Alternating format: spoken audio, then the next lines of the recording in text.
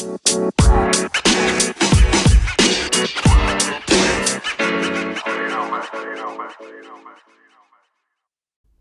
to Let the Money Talk podcast by Phillip Capital India, a podcast that provides the latest analysis of the Indian capital market.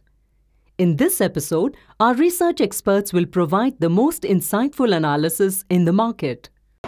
Good morning. Alternative update dated 22nd June 22 from Phillip Capital India.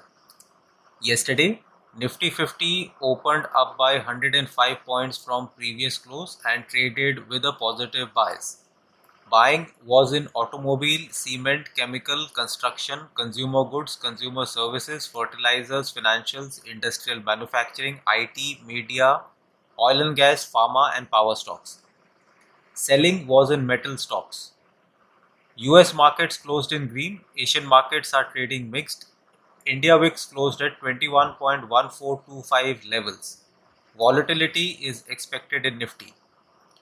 In the last 5 days, Nifty 50 stocks which gained the most are HDFC, Hind Unilever, ITC, JSW Steel and SDFC Bank.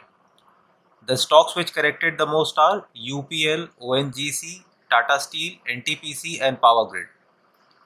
In Nifty Next 50, the stocks which gained the most in the last 5 days are Adani Trans, Adani Green, Godrej CP, Lupin and Apollo Hospital. The stocks which corrected the most are Bandhan Bank, GAIL, Bajaj Holding, Indigo and Jindal Steel. Thank you. Thank you very much for listening. If you enjoyed this podcast, please forward it to others, share it on social media and leave a review. Follow this channel to hear about other podcasts. This podcast was prepared by Phillip Capital India Private Limited. The information provided with this podcast is only for educational purposes and should not be considered as financial advice, and this does not take into account any specific investment objectives, financial situations, and neither do we warrant the correctness or accuracy of any information mentioned herein. The information and any analysis forecast, projections, expectations and opinions have been obtained from public sources which Phillip Capital Research believes to be reliable.